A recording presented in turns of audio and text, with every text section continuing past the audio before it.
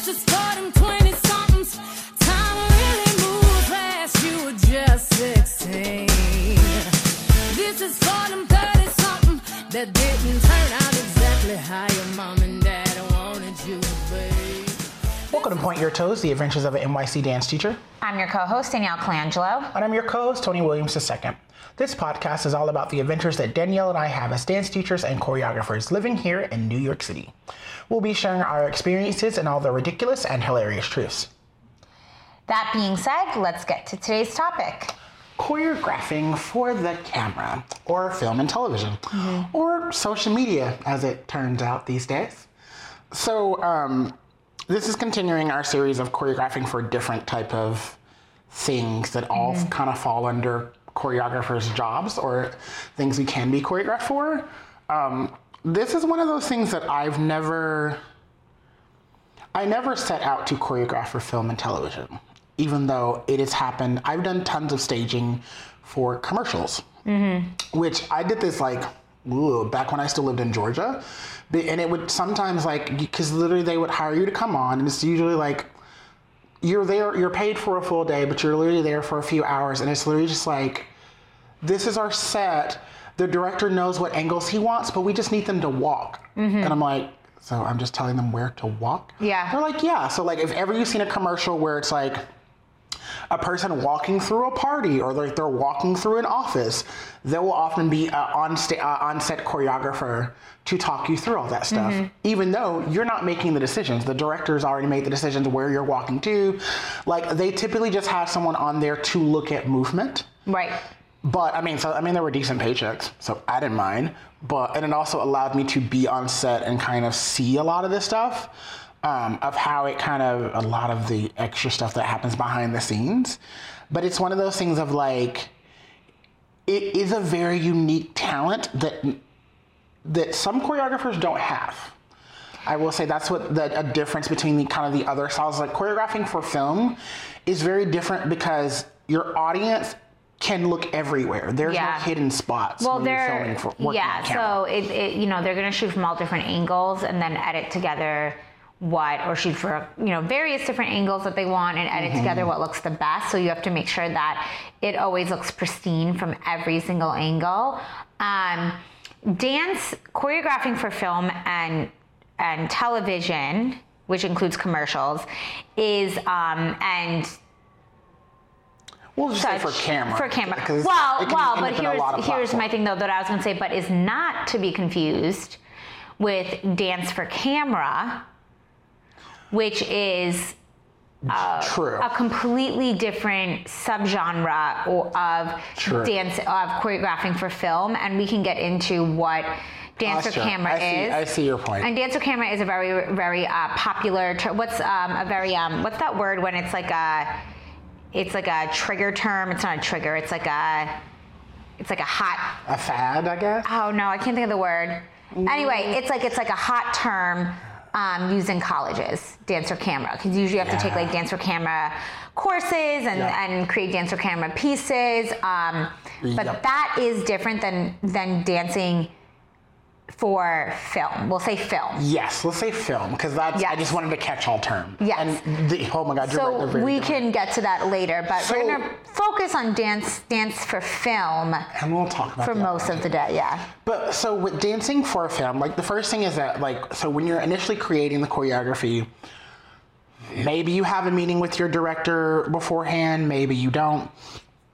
But the choreography will you have to think of your choreography is going to be seen on 360. You do not know what angles you're going to be choreographed from, and that is very different than how we worked when we're on a stage. Because something that's always so interesting to me is the angles that directors choose or cinematographers choose. Because there have been times where literally it's I'm going to stand up. The camera's going to be directly above the dancers, so I'm I haven't stood above them. I don't know what the choreography looks like up there, but you have to know what's going to look like up there. It's also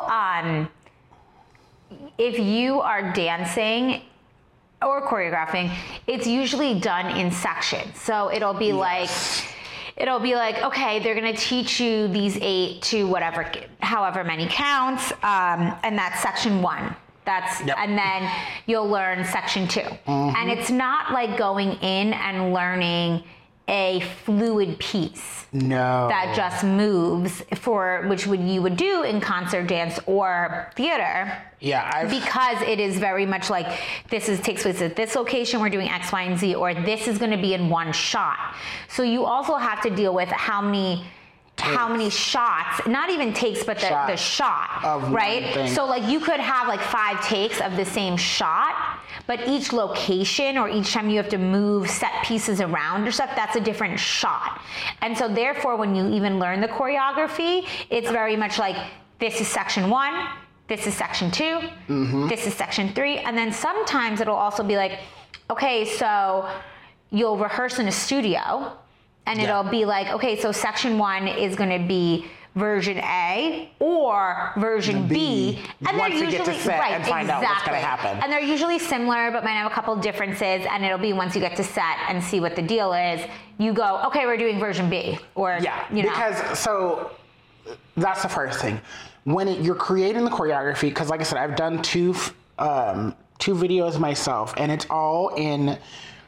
You're choreographing in sections. There are no transitions. Yes. You don't choreograph transitions. No. They're completely useless. So you don't waste your time choreographing transitions. But as you're doing, so literally with me and my director, we did a shot list of the shots that she wanted.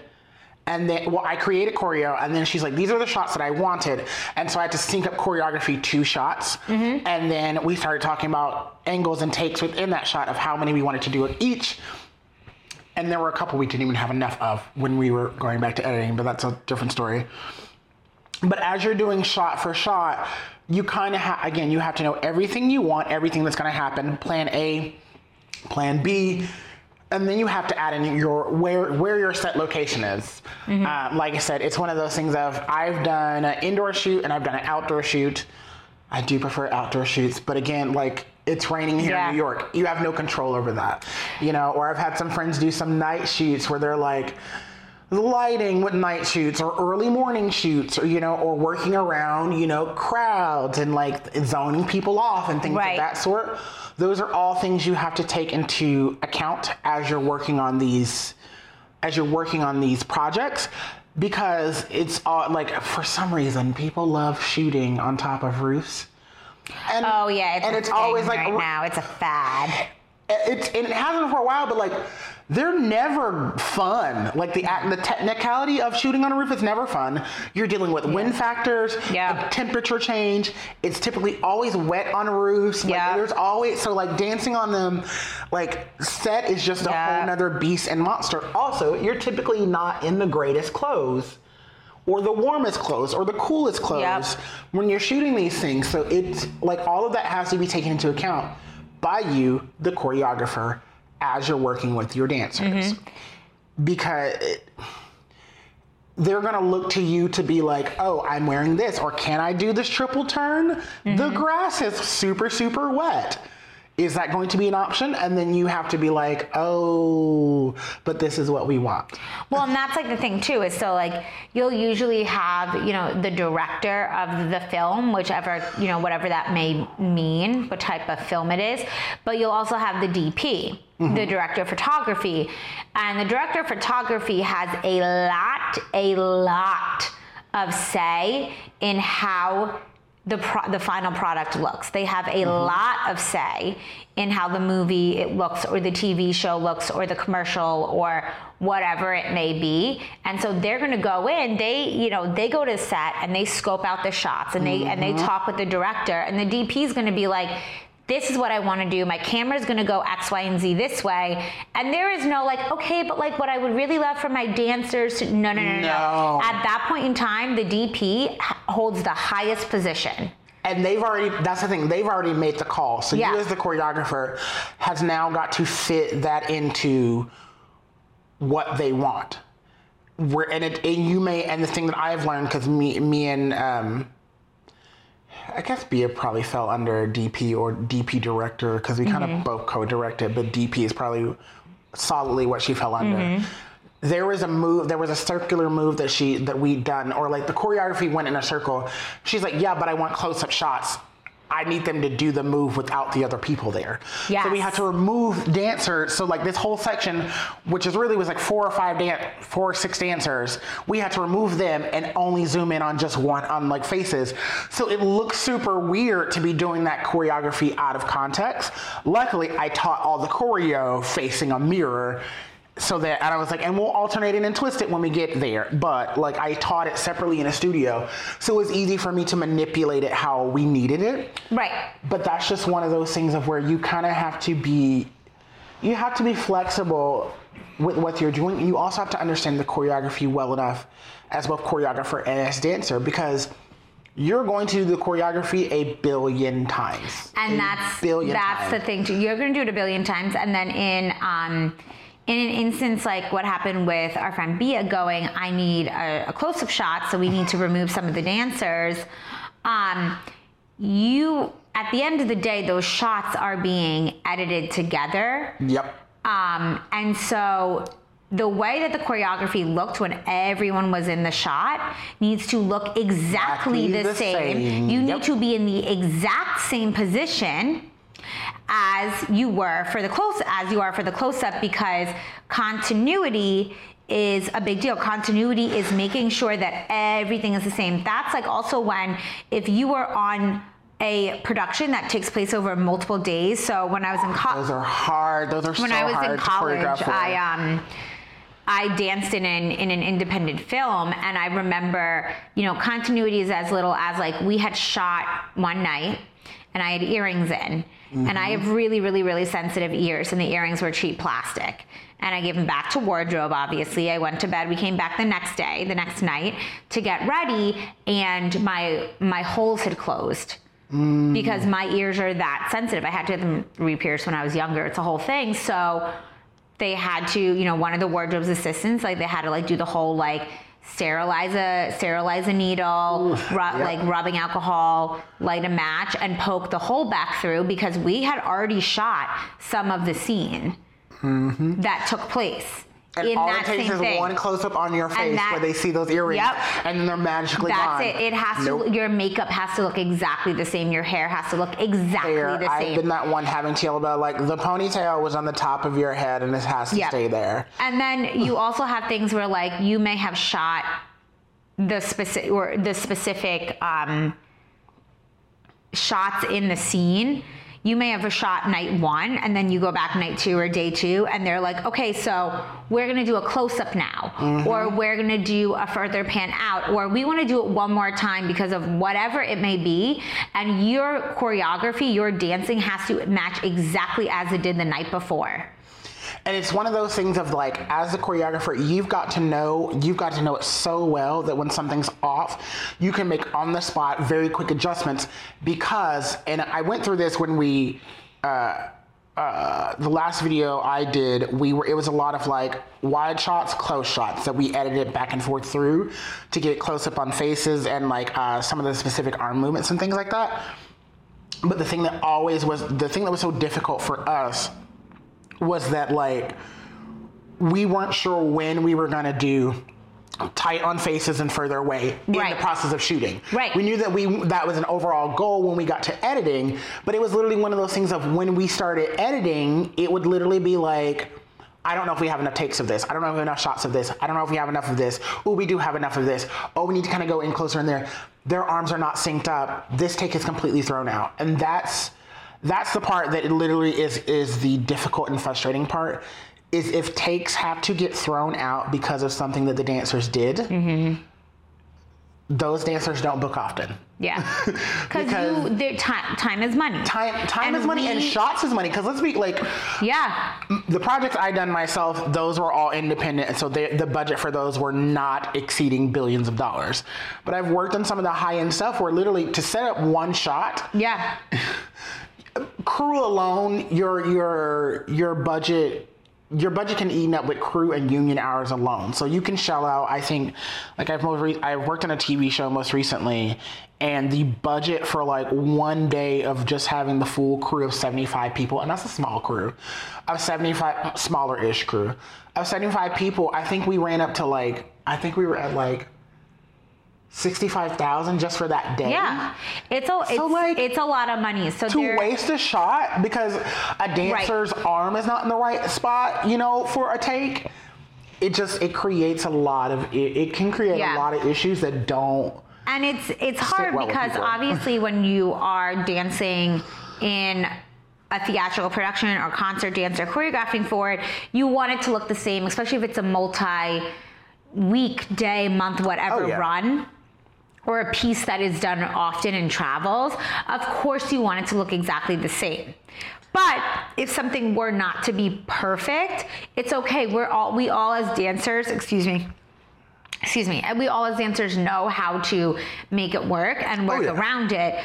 But when you're dancing for film, you have to be so hyper aware of everything going on, because it's not something where you can be like, oh, well, tomorrow I'll make sure that doesn't happen again. Or I know the dancers got my back, because that's not what the DP asked for. No. So there is none of that. Or something I was thinking about is just lighting. I know that's also a big, huge thing of because your arm was in, you had your index finger sticking out more than your middle finger.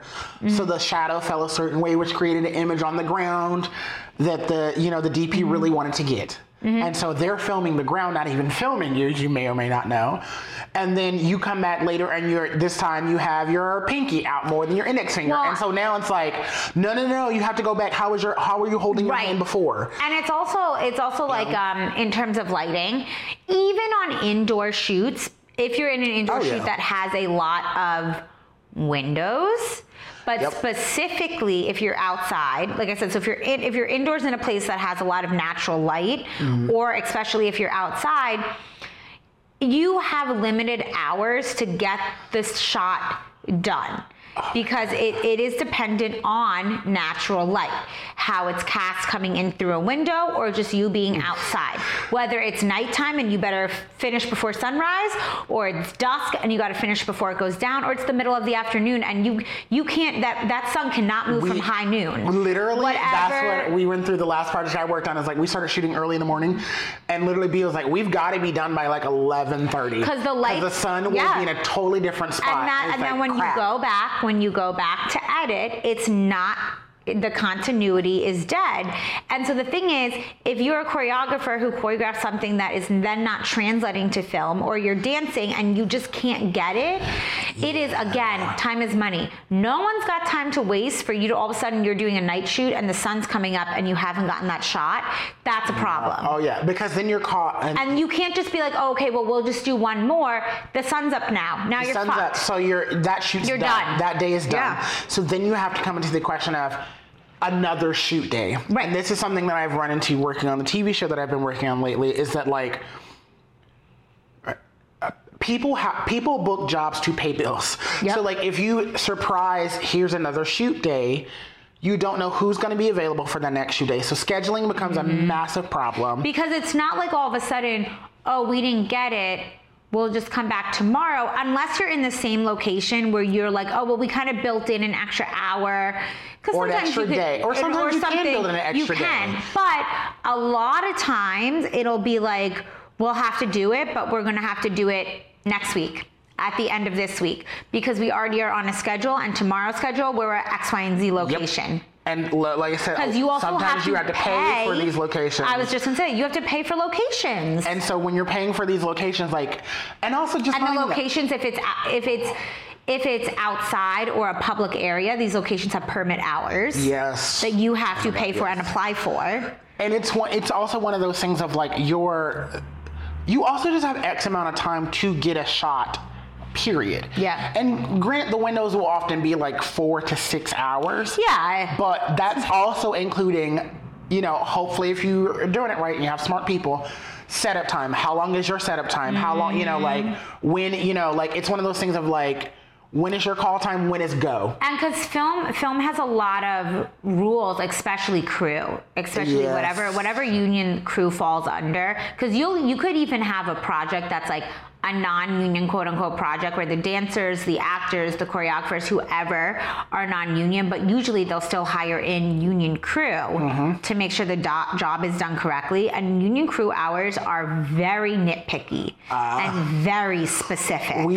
Again, the show that I just got done working on, where it was one of those things of like lunch was going to be late by 5 minutes. And literally my boss was like, guys, that cannot happen. Yeah. She's like, she's like, most of the crew, I know them. This is not my first project with them. They'll be like, fine. Like, she's like, we'll get our sodas and go sit down and then the food will be ready. But literally she was like, but if someone is just in a cranky mood, we can get in so much trouble and we can get fined for having their food be 5 minutes late. It's true though.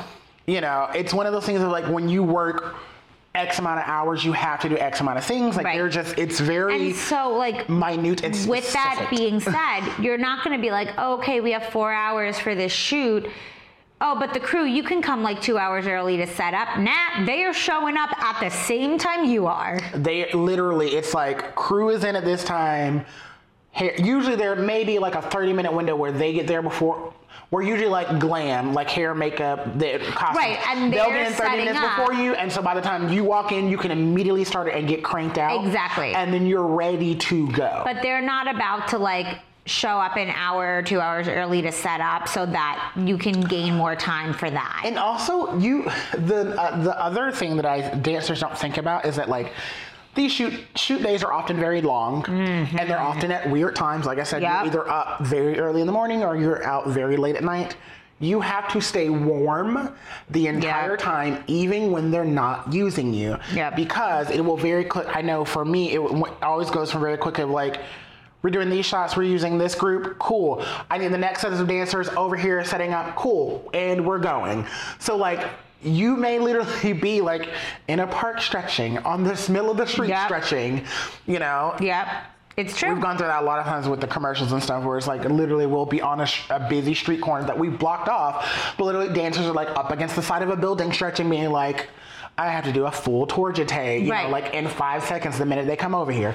And we're going. And so if you're not warm while you're doing all of this, like you're just caught in that giant crazy circle of not knowing what, like, there is no time for you to warm up once you get to set. Typically. There, you can do, you know, like a few finishing stretches, but that's on you as the dancer to wake up in enough time to stretch and know your body is warm enough to do what is asked of you. Because like you just said, it'll usually be, you'll get there, you'll have a call time, you show up at the call time, and for half an hour or whatever the call time is, you have X amount of time to get into costume, hair and makeup, and then you walk over to set and you begin shooting. So there's no like, warm-up class or 15-minute stretch period, because your call time is, you're doing the work and that's it. If you're there, we're paying you, so we don't want to pay you to warm up. We want to pay you to dance.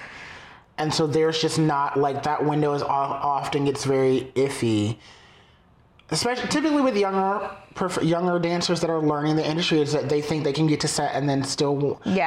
and start their warm-up. It's one thing if you're just continuing your warm-up that you already did at your house, or that, you know... or like you're already in hair and makeup and you're just like, we're waiting to start the shoot, so you're kind of standing in your spot, just like still doing some like little plies and stuff in your spot. That's fine. There's also a lot of waiting that happens when you are doing these, simply because you may not be the dancers that they need, or like I know the thing for me, when we're doing close-up shots, I don't particularly care if everyone else does it, you know, or maybe I need you to do it in the distance, way in the back. So, you know, it's one of those things of like, you may just literally be standing there and waiting, but you still have to be warm enough to be ready to go. You know, to make it work and to be warm. So I want to talk about then, because I feel like we've talked a lot about the process of it and kind of what it looks like, but actually the physical act of doing the choreography and therefore choreographing for film, and kind of what that looks like, because it is very different than choreographing for theatrical or concert. To me, it makes it, for the one thing I would say, it always makes me feel like no one can tell me anything about my body that I don't already know. Because when you're doing it for film, you have to do it stamina. First of all, you need wonderful stamina to do it, because you have to go I always look at this when I see hip hop videos, and when I'm training or working with people that be like, I want to go into the hip hop or, industry or whatever, or any commercial dance industry. And it's like, yeah, but like you went hard, or you gave it all your energy one time and then you were done after that. Mm-hmm. I'm like, that's not going to work for any we got 4 hours of this. Really, I was like, we got 4 hours, and then we go to the next set to do this again, to do this piece of the choreography, or a prime example, always look at Missy Elliott's videos. Like, they always have multiple different sets, but like insane amount of dancers. And it's just like, you just need pure stamina to get through such long shoots with the high intensity energy consistently. Yeah. And for me as a dancer, I've learned consistency for myself through working with film. And yes, theater has its consistencies, but like, it's like we were saying, if my arm's at 40 degrees one day and 45 degrees the next day, I could probably, I can get away with that without getting a note from, the dance captain or the choreographer or the rehearsal assistant. Mm-hmm. But in film, you can't do that. That 45 degree angle, that 5 degree difference stands out, and I would say that's anything for film.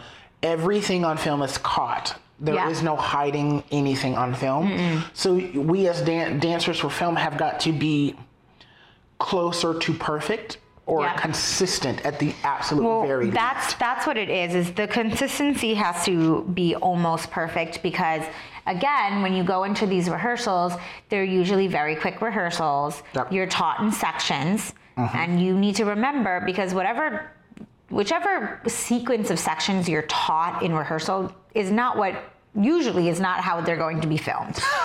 It'll be, we already have the camera set up over here, or I want to start here because of the lighting, because of the whatever the reason may be, and you have to know, okay, we're doing section 3. You have to know exactly what that means. Yep. The other thing I've realized in terms of like, you have to pick your choreography, your actual movement wisely. Yes. So I think that, you're able to, in terms of dance for film, so when you're putting dance on film for like film festival type situations, when you have music videos, you're able to do more. You're able to do more extensive dancing, and you're able to, because that's the sole focus and purpose of those. I think with film and television, movies and television, a lot of the times you'll have like these, movies or TV shows you'll see, and like they'll be at the club, and whether you know it or not, even if they're not, they'll have the cheesy ones where everyone's synchronized. That's obviously been choreographed. But even numbers where they're not synchronized, and it's just like a couple or a person dancing in a club, and the people around them are like dancing at the club, and it looks very normal, quote unquote. That's been choreographed. It has to be. That's been placed and choreographed. It has to be, or it's not, or it's going to end up not looking legitimate. But so a lot of times, like it has to be simpler movement, because it also has to be movement that works for the camera and the different camera angles. So I remember like I did this film when I was in college, and I was like, oh, none of this is like that hard, but it's because the way the camera is maneuvering, that's what it wants it to look like. So then when you go back and you would watch it on film, you're like, oh wow, that actually looks really cool. Meanwhile, 20-year-old Danielle was like, this isn't even that hard, but it's because you need to think of the picture of how it works within the camera. And even when you're doing music videos and dance for film, it's still, there's a level of, you still have a level of it has to really work. Recreatability. Yes. Just because like what you're doing in this video will be performed on stages at concerts after the fact. Right. Also, you want the kids to, generations and people to do the dances as well. Right. So there has to be a level of this choreo can be recreated. Yeah. 1. 2, really, really, really fast movement. Like, that's the thing about it. It's not. It may appear fast on screen. Right. But you can speed things up and slow things down in post. So in reality, it's probably not that fast that you're doing it. So a lot of times, it is very simplistic moves that you like. what music video was it? It was some music video. I can't remember. But I just remember my students being like, "It's so fast," and I'm like, "Nah." No, it was definitely that was sped up in post because it's also easier, and you're able to get a perfect. Look to do it in post than if you try to have the dancers all make sure every single time you film this shot, it looks perfect. Nope, you do it at normal speed and then you speed it up in post. So when you're actually choreographing for film, thinking about how is it affecting the camera, it needs to be a little bit simpler. In a bigger budget thing, you'll have a DP who's literally like, this is how the camera's moving. So it might be like, when we shoot this, when we go to do X, Y, and Z shot, the camera is going to be moving it through the middle of the dancers, so nobody can be swinging their arms anywhere, their body anywhere.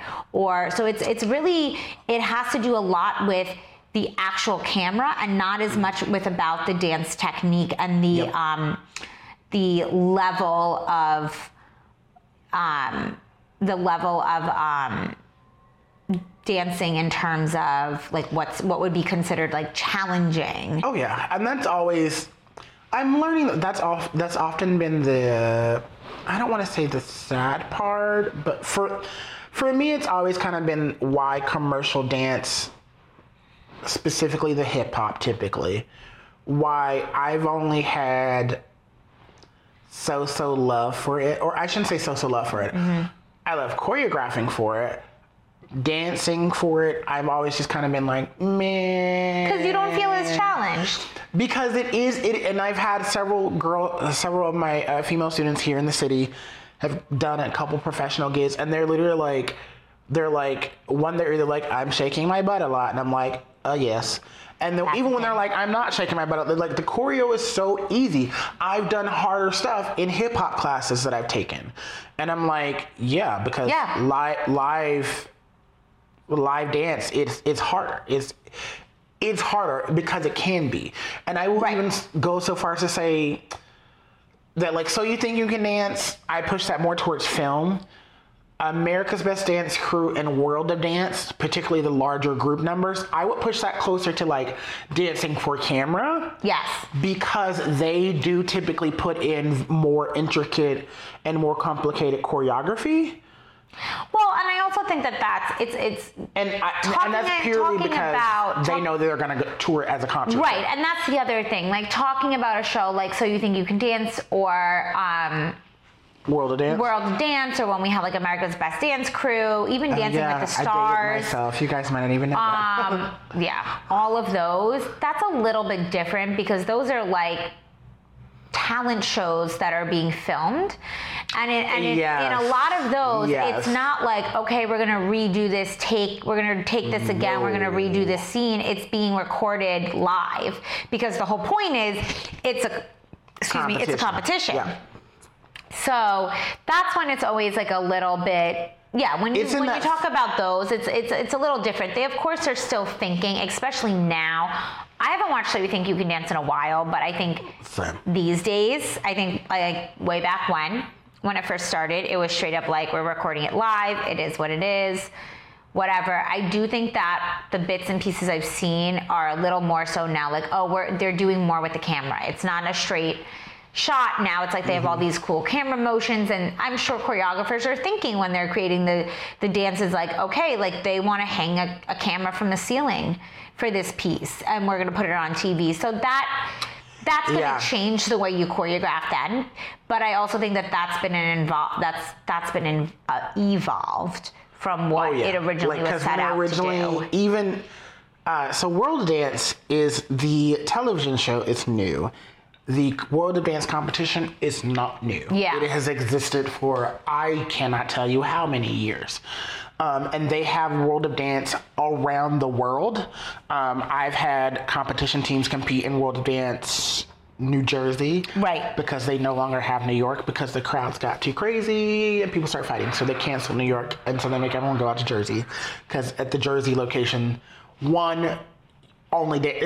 people that aren't dancing don't ever show up, or related to the dancers don't ever show up because it's so far for us here in the city. And also it's just a bigger venue that they can control where crowds are moving and things like that for New York anyway. But there's World of Dance LA, there's World of Dance London, there's Atlanta. Right. But so they decided to put it on TV. So they just decided to film it. But one thing that World of Dance has always done is they've always done 3 shoots. Three different camera angles. Yes. They always do a wide shot from the back of the house so they can see the entire stage.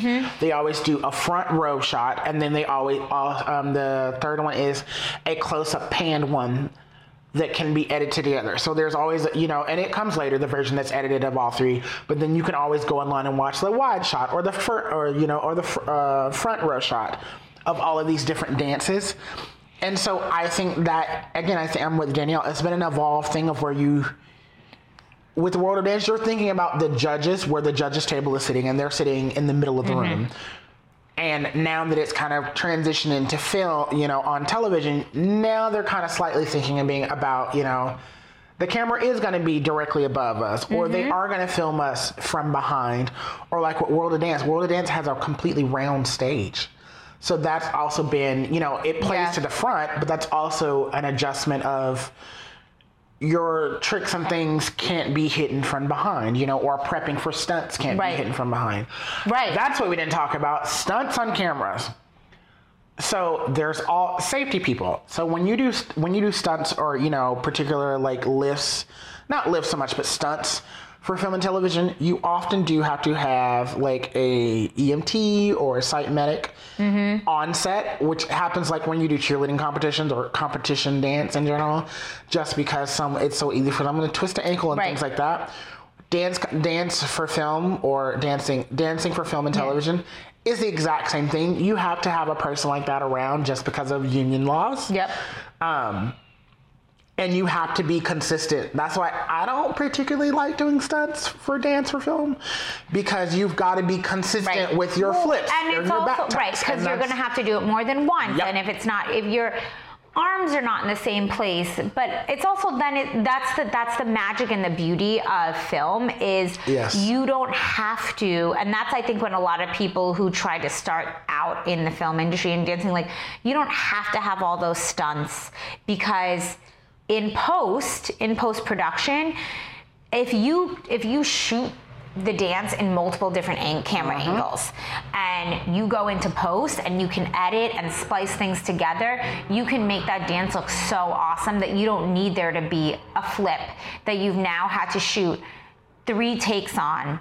And someone could get hurt, or it could not look the same, or there are just so many things that could go wrong, where like use the magic of the camera to make it look really cool. Which brings us into, we've been saying this word the whole time, and we keep saying post, but it stands for post-production. So after the dancers have gone and you're done filming anything, typically is not really the DP, it would be the director, sometimes the choreographer, depending on what type of film project it is, and the editor go into a room and they look at hours upon hours of all the footage that was taken. Frame by frame. You're splicing things together, you're throwing things out, and that's when a lot of, like, you might hear of the word, especially if you kind of work in or are involved in just like the performing arts or the entertainment industry, you'll hear the word reshoots. And this is when reshoots happen, because the editor and the director and the choreographer, or whoever it is with the senior editor and the editing team, are sitting in a room going frame by frame, and they go, shit, there's a crew person in the background of this great shot. We have to do reshoots. And a lot of times reshoots won't happen until, if it's a big budget project, reshoots usually won't happen until like multiple weeks or months after. And let's be clear, reshoots for dance videos, for music videos, are very rare. Yeah. There's not a lot of time. Yeah, and there's no money to go into all these reshoots. And there's a lot of money. And that's why a lot of... film it for movies and television shows that have dance sequences or a lot of dance, you'll get reshoots, but it's one of those things of like the production schedule is already set. So they're filming, and then the editor's like, hey, we need to do reshoots for episode 9 that we shot 3 months ago. We don't have what we need, and that's going to air in like X amount of. So it'll be like it'll be a very quick thing. Fly and done. Remember this choreo? We need you to do it again perfectly because we don't have the takes that we need. Yeah. They what was I just gonna say? It was something about reshoots. Anyway, it's lost on me. But like that is something that an extra step that goes into into being a choreographer and working on you have to know it. And the thing with post-production that I have learned is that, like, they're not kidding when you say frame by frame. Oh, yeah. Because it's basically sitting in front of the camera and watching them tap frame through each individual frame of everything. Make sure everything looks perfect. Cool, let's watch this segment through before we cut or edit something that's like, that looks weird. I don't want to use that. We have to use this take. And like I said, I've just been there where, you know, the editor's like, this does not work, or this shot looks bad. We can't use it. I have nothing for this whole section of music. Reshoots also take place, and this is kind of getting off the topic of dance and choreography. I mean, maybe not, but I think a little off the topic. Reshoots also take place where if you are involved in a high budget or higher budget movie or TV show that has usually already been picked up by a network. Sometimes not, but it's already got a ton of money and people behind it.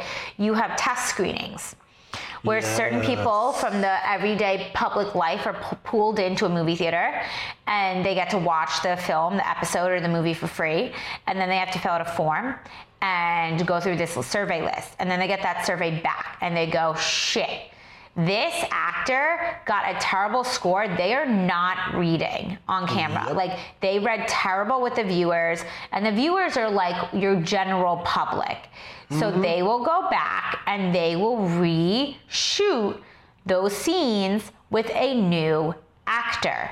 Keeping everything, which is one it can affect dancers and choreographers, because if it is a movie or TV show that involves choreography, again, dance doubles. That's where this comes in. I'll get into that. Let me also preface this by being choreographers, like Tony was saying earlier in the episode.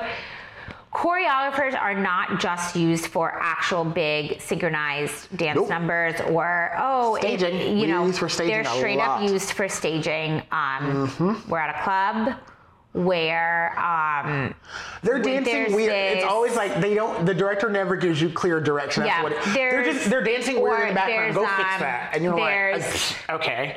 There's a it's teenage girls at a slumber party, and two of them get up and they do this like synchronized thing that lasts 5 seconds. Choreographer did that. Someone got paid to come in and do that. That all falls under a choreographer's job. And a lot of times when you're choreographing for film and TV, it's not these elaborate dances. It's walking patterns.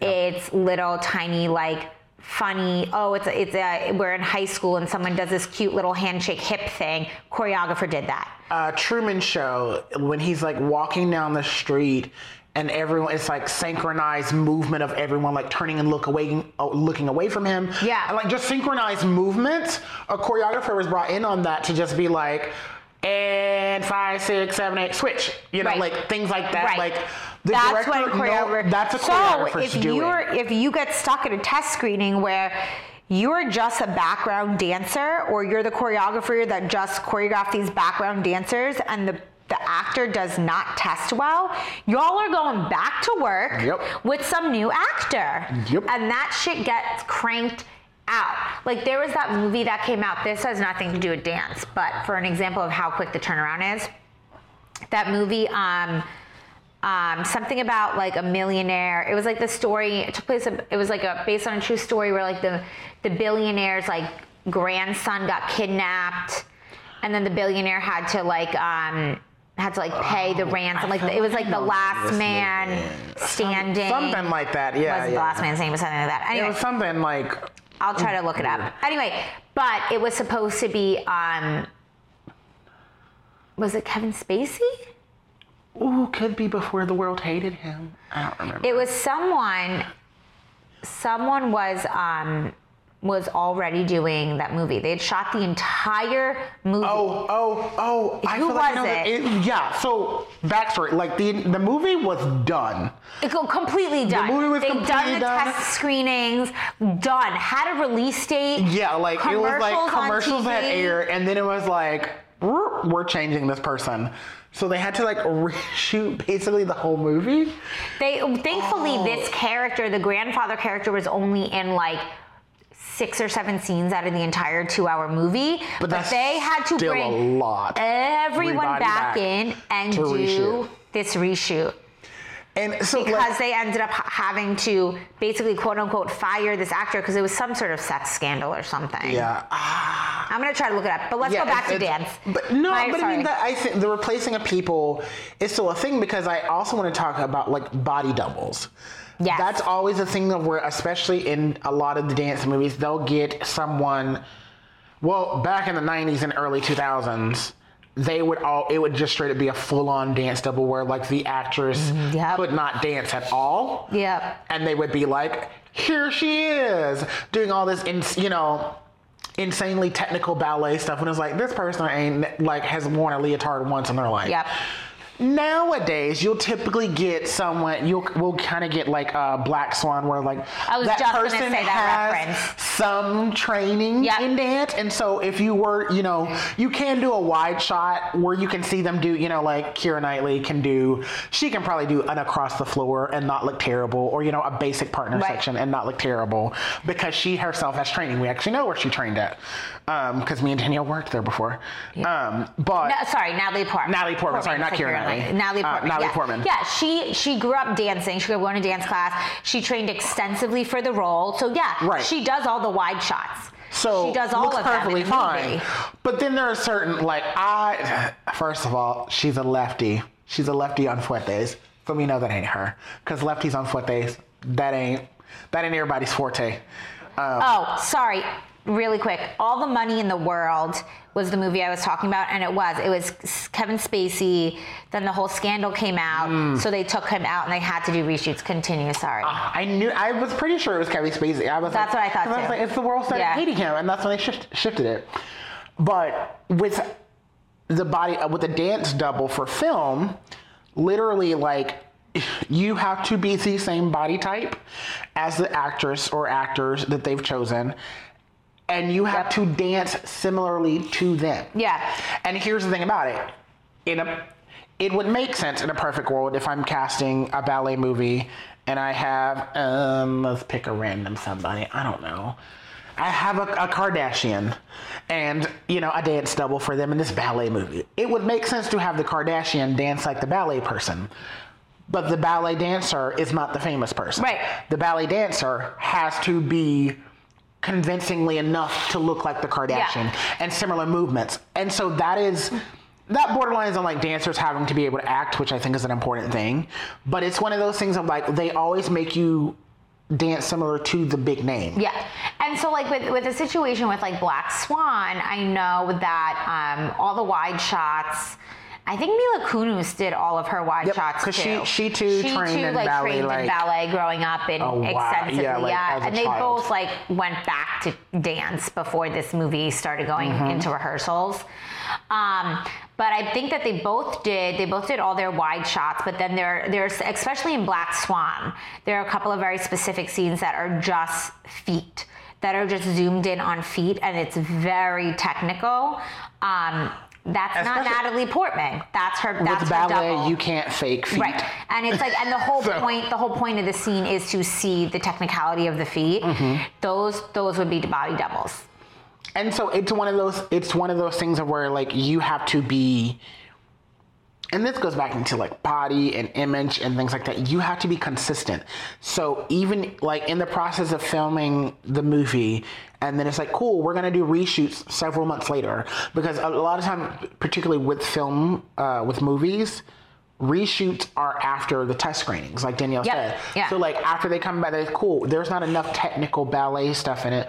We need to do reshoots. Do you still look the same? Are your feet still in the same condition? Like things like that. And it's very on the fly. Because they're only, again, all of this costs money. They're only going to reshoot what they have to. If there are scenes and they won't bring her back. They won't bring the big names back. No, they won't. They'll never bring the names. They will never bring the big names back.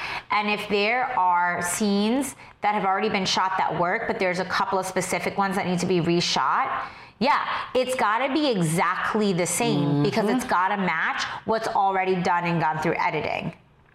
And it's something can be simple as like, I think, don't ask me what dance movie this was, but it's like they were doing it across the floor and like the ending, I could tell from the way that they edited, just knowing editing, that the end, they had to like edit in a better ending because it didn't, I think it like possibly could have ended in a jump, but they wanted a turn. So like they just had to edit it and like they kind of, they used like the camera passing by like a column in the room to like adjust the editing for it. Right. But it's just one of those things of like, you've got to be exceedingly consistent. Yeah. And I think you should be consistent as a dancer in all mediums, but in film, that inconsistency, there's just some extra there's extra layers you're costing to them it. money. You know? So, what are your feelings? I do want to talk about the difference between, well, I guess we can talk about that first. So we briefly said in the beginning of the episode, this is different than dance for camera, which is a big word used in college. So what is dance for camera? Because we won't do a whole episode on that, but what is dance for camera? So dancing for camera is not the same as dancing for film and television. It is typically one, possibly two cameras placed in front of you, and you crank out the combo. It may not even be a full dance. It may just be like a class combo that you've learned for a couple weeks or just for that workshop. A lot of the big name choreographers, you will see them post on their Instagram or their YouTubes. That's dancing for the camera, where they just, you take class and someone's recording at the end of that class. I think it has its places and its usefulness. I think people get very caught up in thinking that that's the end all be all. And thinking that those skills can translate into dancing for film. So that's some can, some can't. That's my thing too. Is like especially if you go to a college or higher education program for dance, you'll usually have to take a course in dance for camera, and you'll have to choreograph and produce a dance for camera. I always hated it at my school because dance for camera it's two things. It's like you just said, you set up the camera and you're recording a combination that usually then you're putting out on social media or whatever, but it's not like we went through this whole thing of like scouting a location and getting a camera person. Like, no, the camera doesn't move. It is also, dance for camera is also used to make things that you wouldn't typically think are dance become dance. Dance for camera, especially in the college, in the high academia world, is very much so about how can you use inanimate objects or everyday life movements or certain scenarios to make it a quote unquote dance. Yep. Which can be submitted. There are dance for camera festivals. And there are a lot of people who really love it. They'll do all this like weird, like on the floor, rolling around and dancing, and they'll film it. I think that, like you just said, that unfortunately that does not translate necessarily or prepare you for wanting to dance or more so become a choreographer for film. Yeah. And so I think that as we continue, as the dance world continues to grow and evolve and become more popular to the everyday public, I think that understanding that being able to do dance for camera work is not the same as being able to choreograph for film. And yes, because the big thing that I've learned is that like I like the accessibility that, especially with a lot of the big name choreographers, taking combos that they do in their classes and workshops all around the world. Not everyone has the money, access, means, or time to go to all of these workshops. So I'm a big fan of the PYT Instagram. We follow several of the big name choreographers, and I constantly share their videos because they're good and they're very talented. And me and Danielle share stuff from classes we teach and things like that. But I'm not understanding that a class combo or doing a weird abstract dance, to on your sofa is going to translate into, a 3-camera shoot, with, directors and sets and things like that. Those skills are cultivated very differently. Yes. And the biggest difference is you're playing when you're dancing for camera, you get to play to the camera. When you're dancing for film and television, that is not the case. Correct. You don't get to play to the camera. So I've been in those. I've watched those classes. I haven't taken those classes because I don't find merit in me taking them. Where they're you gotta play to the camera. Make sure the camera sees you. Or stand out. And it's having been a choreographer, I'm being if you're a good dancer, you're a good dancer. I'm gonna see you regardless. Mm-hmm. And you going out of your way to make love to the camera, my immediate response is, and we've done a whole episode on this, if you're under 18, I don't want to see you play sexual with the camera. Gross. If you're over 18, is that what we need for this video? Right. And that's always the thing that kills me, is that you'll get a video that has nothing, or a call, or a dance film call that has nothing to do with sexuality whatsoever, and they'll be just weird references and things to that, and I'm just that's not. It doesn't have to be that. I just also think that dance for camera is completely separate. It is more. You have issues you have circumstances, not issues. You have circumstances like that. It also usually is more abstract, like we just said, and more quote unquote artistic. Yeah. And I think just realizing that there's nothing wrong with that. I personally don't love dance for camera. There are some things that I'm it'd be really cool to put X, Y, and Z on film. And I think that when you start to get smaller... conceptual person. Right. But I think that the abstract, that's just a dance for camera is a separate genre, and some people are really good at it and some people are not. Yeah. And just realizing that it's not the same, everything we talked about today has mostly been about dancing for film and not... And again, this is definitely a personal preference of me and Danielle's, because with me, I just go to I am a very conceptual person in general. And again, I'm a sucker for a good story. Yeah. And I'm sure me and Danielle have shared this. And so dancing for film, I lean towards more because there can be conceptualized things. Yes. And even when the dancing isn't too hard, it can be done well. To this day, and I'll probably try to share this video if I can find it again. One of my favorite conceptual videos is this guy broke up with his girlfriend. And the Crimea River. Yeah, that one. It's on YouTube. We'll put it on. I use it to teach. I love it. They're in a giant warehouse. It's one guy, and all the girls are in shades of blue. These long blue dresses. I use it to teach formations to my kids because it's really the beautiful. Formation. It's really really brilliantly beautiful. choreographed. Yeah, but it's just one of those. It's one of those simple. I shouldn't say simple, but it's just. It's such a simple concept of being Crimea River. Here's this giant dance. And even if you,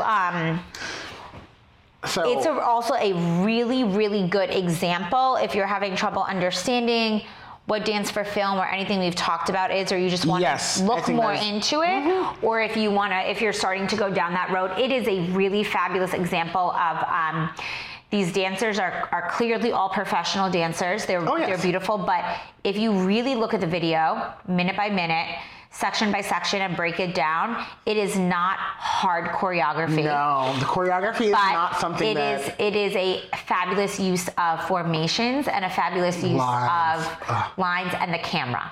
Yes, it is a fabulous use of the camera. And they're running. They're just part of the video, they're just running. So it's a wonderful concept. The idea that we talked about how usually the choreography is more simple. This is a beautiful example of how that makes sense. And he has other videos too that are the same thing, where it's simple choreography, but you are able to use that camera to make it look amazing. To tell a wonderful story. Yep. And again, using the camera to your advantage. Yes. And I think that would be the big advice I would give to anyone that's transitioning into, want to know more about.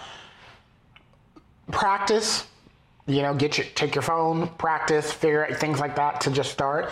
But the camera should not be an enemy. The camera should not be something you have to work against. Work with it. Incorporate it into your choreography. Like it's one of those things of like I'll do a lot of times. Like I know when I was testing out a couple of my videos, I would take my camera and I would have my friends mark through it, even like non-dancers, just mark through something, and I would move around the room just catching different angles, being like, oh, this is what you see from behind. Like it's one of those things of like when you rotate, you do kind of go back to those like choreography basics that you learned when you took choreography, in college, where it's like rotate something, retrograde, reverse it. How does this look?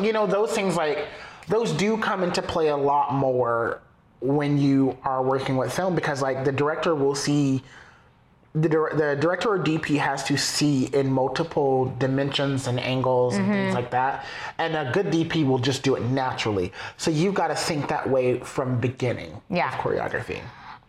So my final thing, so do you, this personal preference and opinion, do you like to choreograph for film, or would you want to do more of it? Yes. I'm torn. Strong conceptual things, yes, because I actually have another film series. I'm going to finish the first one at some point in my life. But I have a film series that's probably coming out in 2020. It's coming out in 2020. I know that it is already.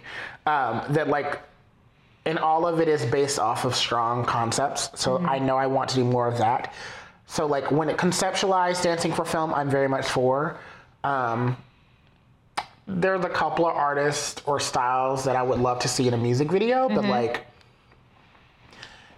I don't think it'll ever be my bread and butter. I'm always going to be a music theater concert dance choreographer first. Yeah. And so like if it's one of those things, if the right artist ever rolled along was like, do some work for me, I would totally do it, just to grow and see that aspect of my choreography. But like, it's never, I don't know. I can't see that being my first. Yeah. What about you?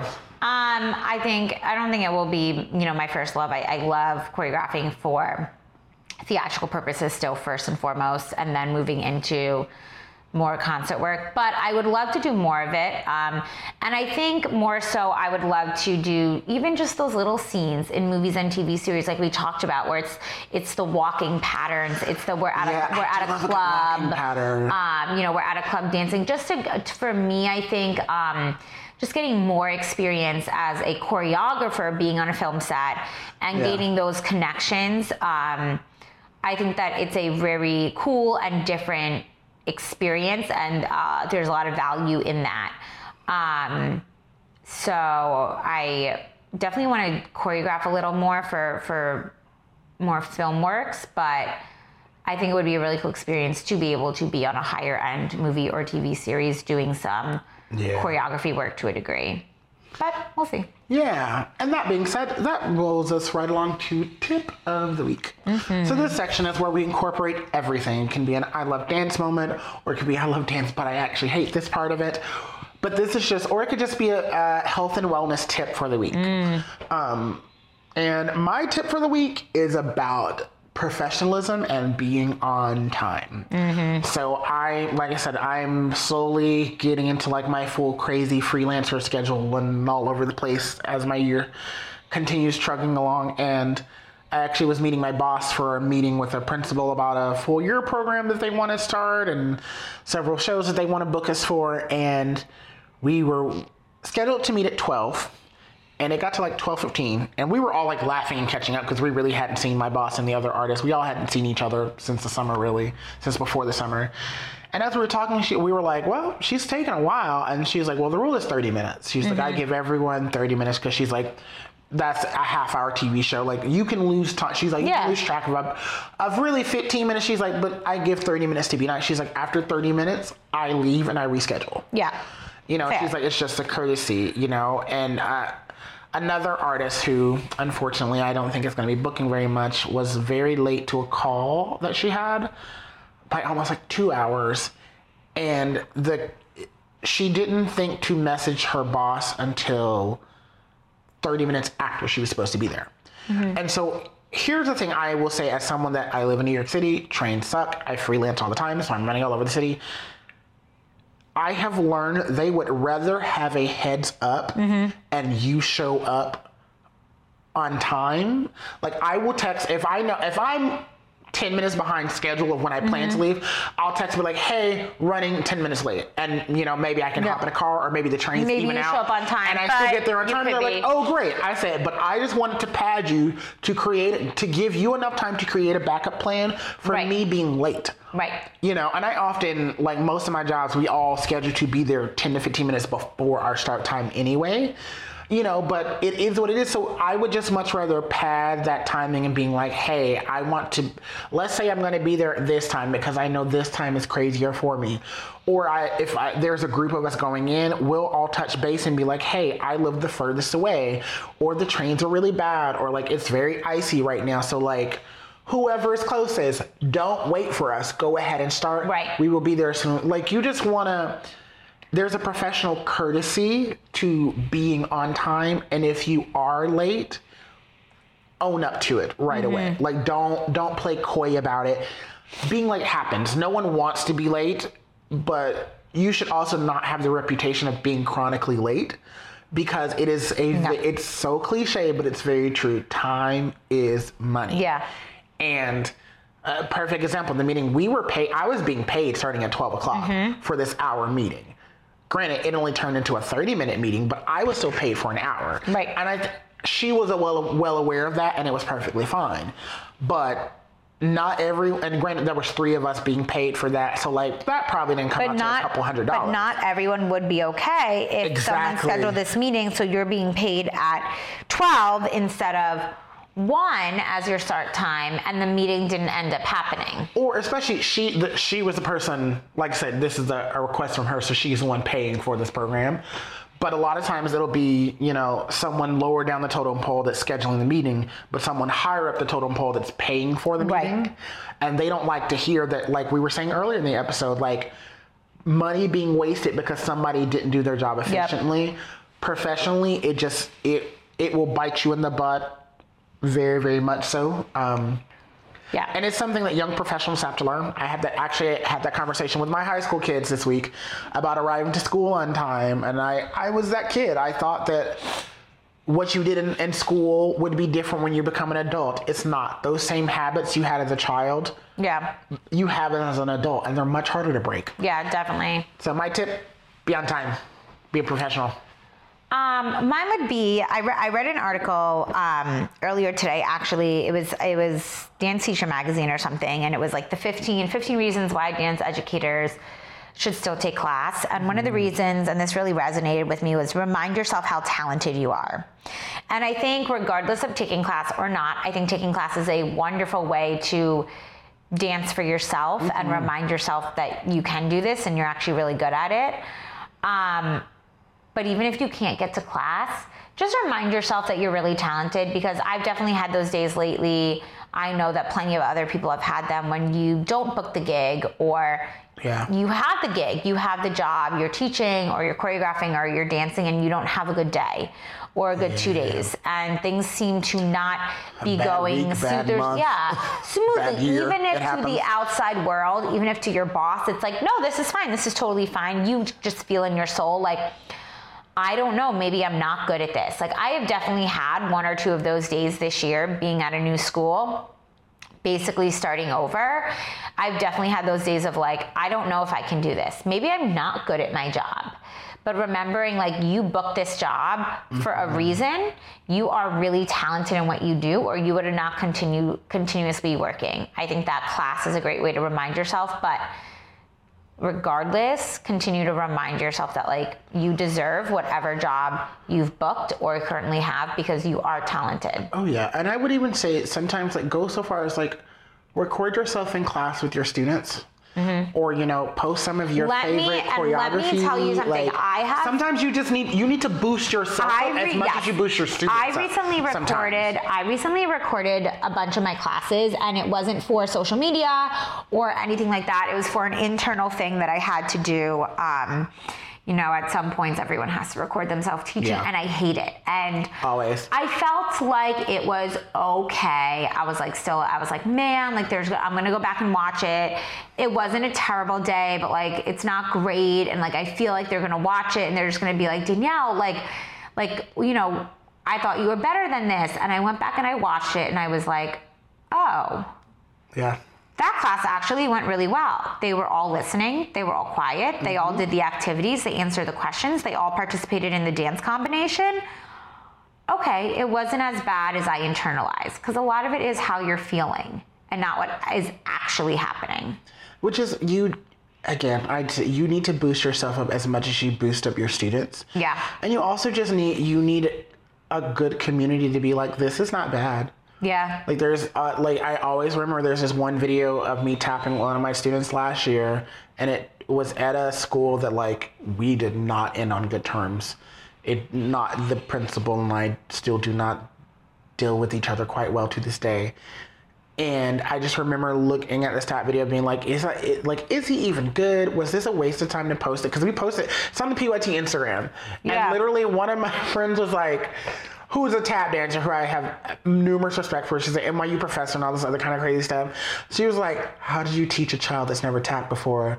You know, like I think we're doing single foot pullbacks. And she was like, how? That's really hard to teach. I've never been able to pull that off. And I'm like, oh, this is a compliment when I felt I was doing terrible. Yeah, and sometimes you need that. You need that and boost you need sometimes. to like remind yourself like you're really good at what you do and you deserve to be in the spot you're in. And don't let anyone else tell you otherwise. Yeah, because sometimes it's just you and the voices in your head. Yep. Well, that's it for us. The curtain has closed on this episode, but we hope that you will join us next week. And every week after that. Episodes come out every Thursday. You can find us on your favorite podcast app. Don't forget to like, comment, and subscribe. You can find us on @PYT on all of the social medias. I'm your co-host, Tony Williams II. And I'm your co-host, Danielle Colangelo. See you next week on Point Your Toes, the adventures of an NYC dance teacher.